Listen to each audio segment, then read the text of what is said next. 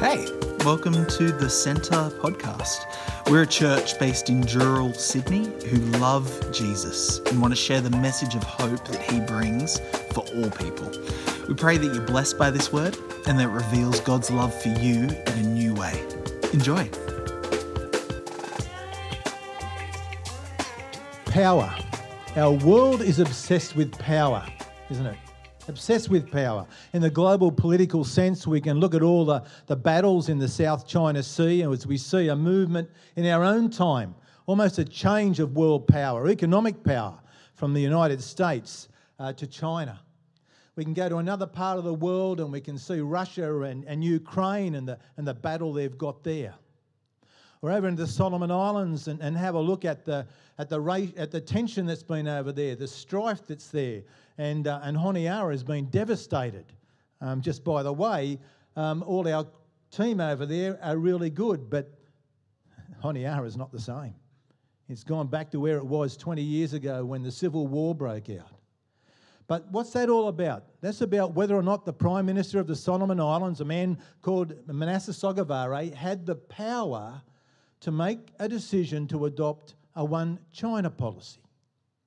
Then we can come back into our own political parties and we can see the power struggles there as each of the different factions are trying to elevate themselves and to have the power to make the decisions. Our world is obsessed with power, but this struggle for power is not something that's new. Right back in the Garden of Eden, it's almost like Adam and Eve were basically saying to God, yes, God, I've heard you.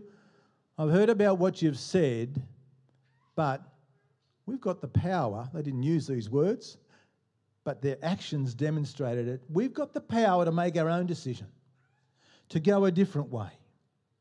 And as we come to this passage in Matthew chapter 2, again, I hope this passage sounds familiar to you because it's the same passage we had last week as Murray and Mitch together unpacked some of those different questions around the wise men and the star. But today I want to have a look at a tale of two kings and to see the way the two different kings exercised their power in the world. So who was King Herod? Well, King Herod was not a Jew. He was of Idumean descent. That means he was an Edomite, and the Edomites could trace their ancestry right back to Esau. Right back to Esau. And we know what happened in the womb as Esau and Jacob were wrestling one another. There was a battle there. Esau, Edom, became that tribe right down the way through those descendants. And what we do know is that Jesus, son of David, son of Jesse, from Jacob. And right there we have that battle almost being played out again years and years later. Isaiah 11:1 says, "Then a shoot, the Messiah, will spring from the stock of Jesse," that is David's father, "and a branch from his roots will bear fruit." And it goes on later in Isaiah chapter 11 to say, "And that branch is going to crush Edom." It's going to crush Edom. It's going to crush the Assyrians. It's going to crush a lot of these other empires that shoot from Jesse. But King Herod wasn't going to let his kingdom be taken away. Who was Herod the Great? Herod the Great was a remarkably successful man. We hear a lot of bad things about Herod. But let's put his life into some sort of perspective for a minute.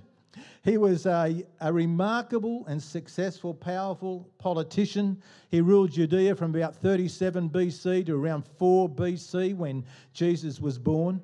He got the title because of his great accomplishments, all about infrastructure. Almost everything he touched turned to gold. He rebuilt and expanded the temple in Jerusalem.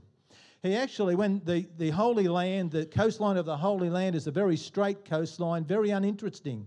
And he had the idea that he would sink the hull of two big ships. And they were sunk, and then he used the hull of those two ships to build the foundations for ports and breakwaters and to establish something around that. And he was able to do that even before engineer extraordinaire David Polkinghorne gave him the design of how to do it. These things were done way, way, way back. And then he went on to build the city of Caesarea. He built the city of Caesarea in 12 years. Obviously, he didn't build it on his own, but he orchestrated that. That happened under his rule. He built other cities like that too. In Jerusalem, he facelifted the entire city. In addition to an extravagant palace that he built for himself, he built a stadium. And that stadium was capable of housing 300,000 people. Now, you put that in perspective of the Sydney Stadium, the one where we had the Olympics. 300,000 people in a stadium back then. It's an amazing achievement. He also, across the land, built 7 great fortresses. The one that's perhaps best known is Masada, down around the Dead Sea, where he could fortify the place, where he could protect his own administration. That's probably about where the good part of Herod stops. He certainly wasn't a family man, although he did have 10 wives. But then he executed his favourite wife, Mariamne. Now, I don't know what happened to the other 9 of them. If he executed his favourite one, he executed 3 of his own sons because of suspected treason. He killed his mother-in-law, or perhaps we should say one of his mothers-in-law. His reputation was such that Emperor Augustus, over the whole Roman Empire, said, "I would rather be Herod's pig than Herod's son." And the play on that was that a pig was hardly likely to be slaughtered for household consumption in a Jewish land, and the pig probably had more chance of survival than Herod's son. I mean, this was a cold, callous, and cruel king. And he knew that he was hated. So much so he was worried about the rejoicing that would happen on the day of his death. And so he invited his sister over as he was dying, and he said, "I want you to pull in all the religious leaders of the Jewish people and take them into the stadium, and at the time I die, I want you to execute them. Because I know when I die, the place is going to be cheering a lot. But at least if you execute these people, the Jewish leaders, there'll be mourning on the day that I die." Now, thankfully, that particular plot was thwarted and it didn't go ahead. But this was the type of man he was. Powerful, doing everything he could to maintain control, to maintain his control, to have his power, to do things his way. Completely paranoid. Paranoid about who might step up to take that control. He had a distrust of anyone that might be seen as an opposition, as a threat, and he did away with them straight away. So killing the babies of Bethlehem would not have been a big thing for Herod. Killing the babies of Bethlehem wouldn't be. And that's where we find ourselves coming to this passage today. Herod got word from his people as the wise men came in to visit him, and they asked the question that shook him to the core: "Where is the one who is born King of the Jews? We saw his star in the east and we've come to worship him." And obviously when he heard that, he thought he'd done away with everyone that was likely to be a threat. And now the threat seemed to be a newborn into his kingdom. So nothing was going to stop him doing all he could to take that threat away. It says the whole of Jerusalem was disturbed with him. Verse 3. Herod and the whole of Jerusalem. Why would the whole of Jerusalem be disturbed? Because when anyone is obsessed with power, they're not only a danger to themselves, they're a danger to all those others around them. And we've seen that in our world, and we continue to see it in our world, where people are holding on to power, doing anything they can to obliterate those that might be a threat to them. So here were these wise men. As Murray and Mitch reminded us last week, these wise men were wealthy merchants and traders from the east, probably from Babylon. It's interesting to note that if you have a look at Daniel chapter 2 and verse 50-odd, it'll tell you that 600 years before Jesus was born, that Daniel himself was the head of the wise men of the palace. So these were bright people, gifted people. They were accustomed to dealing with kings. And that's why they approached King Herod first. They approached the upper class people because the upper class people would be able to afford the luxuries that they have. But they also obviously approached King Herod because they thought, well, surely a king is going to know where the king is, where this king that has been born to be king is likely to be. Who else would know but the king? Sure, he might be coming through the royal household. There was no way that the wise men, as foreigners, would have believed that the King of the Jews, the Saviour of the world, our Lord and Saviour, would be born in such humble circumstances. Because even many Jewish people themselves were anticipating someone that was going to reign as a militant king, a powerful king who would deliver them from the oppressive rule. So can you imagine how they would have felt when they arrived at this dusty cave-like house? They went in search of a king, and here they were coming to find Jesus in such humble circumstances. As Murray and Mitch referred to last week, the image we get on our Christmas cards is not altogether right. What does this passage say? When they came to the house and they saw the child, by the time the wise men got to where Jesus was, he would have been grown a little bit. That's why Herod decided he was going to do away with any child under the age of 2. Because the wise men had seen the star. They'd had to travel from the east to get there. They've met with Herod and then they've got themselves to this house. And so by the time they got there, Jesus was perhaps a little toddler. But there was no doubt when they got into that house who they were in the presence of. And they bowed down and worshipped. What a difference. We see the way that Herod exercised his power and his control and his authority, and we compare that with what we know about Jesus and what we read about Jesus in the Gospels, where Jesus had a power and authority and people could not understand where it came from. When we go through the book of Mark, so often the people said he speaks with such power and authority. They marvelled at the power and the authority of the words of Jesus. They couldn't understand where it came from. And we know that Jesus used that power and authority to minister to people, to transform lives, to change the world even as he served others, even serving to death on a cross. What a contrast between two kings. So let me ask a question. Which king would you follow? Now, it's a dumb question, really, isn't it? You look at me and you think, what do you mean, which king would we rather follow? The answer is always, in church, either Jesus or the Bible, You didn't have to think twice about that one. Didn't have to think twice about it by the way we saw the fruit of those two men. But let me ask another question. Which king are you following? Which king are you following?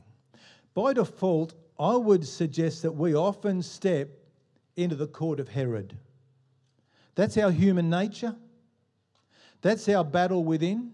I know it's so true often in my own life.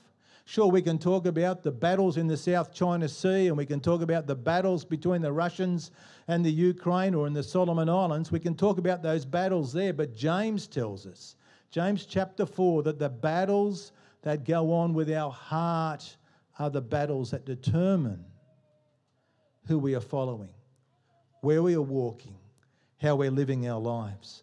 See, I know there is some Herod kicking around inside me from time to time. He would come out when I would rather rule than serve, when I would rather own or buy rather than give away, when I'd rather be someone that was honoured rather than someone that honoured others, when I would see others as a threat rather than see others as people who are loved by God, made in the image of God, and are to be included. I want to go back to something Murray mentioned last week, and he quoted N.T. Wright, and N.T. Wright said something like this. I haven't read N.T. Wright's book, so Murray will correct me, I'm sure, if I'm wrong. When we lose focus on the kingship of Jesus, our theology is warped. Is that a fair paraphrase? Thanks, mate. Good. When we lose focus on the kingship of Jesus, our theology is warped. And I believe that is so true. So the Herod inside us all wants our lives to be about us. My rights, my hopes, my dreams, my aspirations, my possessions, my power. There's something within us that happens. That's just the human nature. And I think that even as we come to Jesus, we can be guilty of that. We can come to Jesus and say, Lord, bless me. Bless me. You know, Keith Green wrote a song about that years ago. Bless me, Lord. Bless me, Lord. That's all I ever hear. Doesn't anyone ache? Anyone hurt? Anyone even shed a tear? He's talking about the fact that so often our Christian lives are about God blessing us rather than us living our lives in recognition that He is King. And our whole role, our whole call is to bless the Lord and to bless the world through Him. And I know it's easy to come to Jesus without taking Him as Lord. We can grab hold of Him as Saviour in a way. I remember walking out, I was 15 at the time, and a fantastic sermon had just been preached at church, and it was all about the plagues of Egypt. And it was all about the fact that Pharaoh hardened his heart. And God kept on doing these miraculous miracles. You know, the miraculous was there. And, you know, Moses would go to Pharaoh, and Pharaoh would say, I'll do it. And then Pharaoh hardened his heart.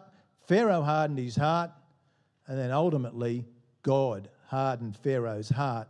And this message that was preached was basically saying, you're sitting here today and you need to know Jesus. If you're feeling the tug of the Spirit of God, now's the time to respond, because there might come a time when you don't get that tug anymore, when Jesus doesn't call you, and when your heart is hardened. Then there was a song that played, have you any room for Jesus, he who bore your load of sin? As he knocks and asks submission, sinner, won't you let him in? And I sat there with this thing going on in my heart, and I knew that the Christian life was the way to live. And I knew I didn't want God to lock me out of eternity. And so I walked forward to take hold of Jesus. But on reflection, I walked forward because I wanted to take hold of eternal life. I didn't actually take hold of Jesus and the authority and the power of Jesus as my Lord. And it wasn't until about 9 years later when it was just like the Spirit of God spoke to me and said, Brian, you're sitting on the fence. If I'm God, serve me. If you want to go and follow everything else that's going on in life, go and follow it. Don't mock me any longer. If I'm God, you serve me. And so it was then in my mid-20s for the first time in my life that I could say, God, I'm going to follow you. Whatever you want me to do, I will do. Wherever you want me to go, I will go. You are God and I am a worshipper. I am here to follow you.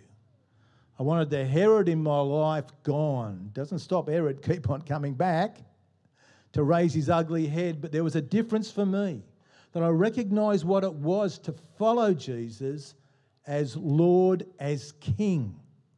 And this is what the wise men do. See, so often we can hear a prosperity gospel. Come to God and He'll bless you with everything.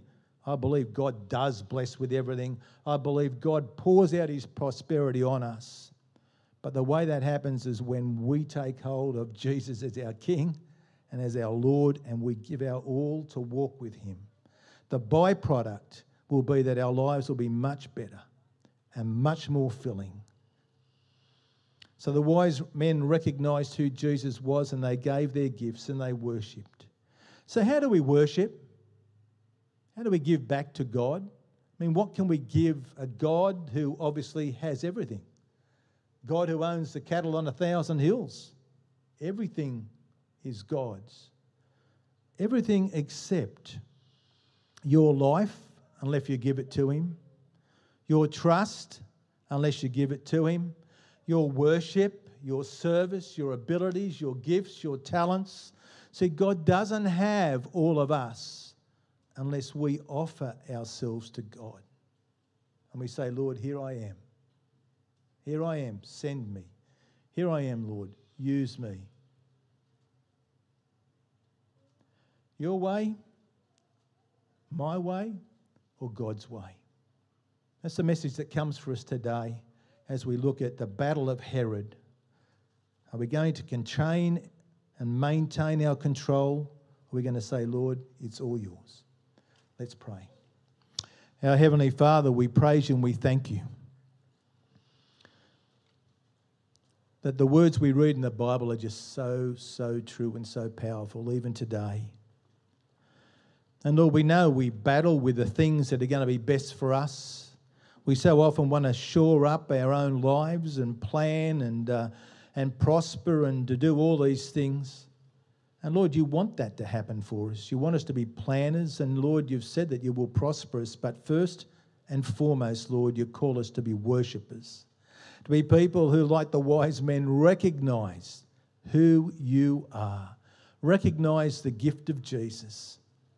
And make a decision to follow wholeheartedly.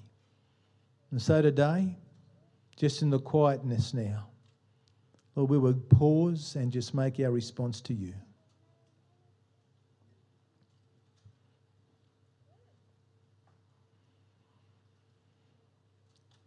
And we give you thanks, Lord, that our walk with you is a walk, it's a journey. You never leave us and you'll never forsake us. But Father, you do want to challenge each one of us in this journey of life. And we say thank you in Jesus' name. Amen.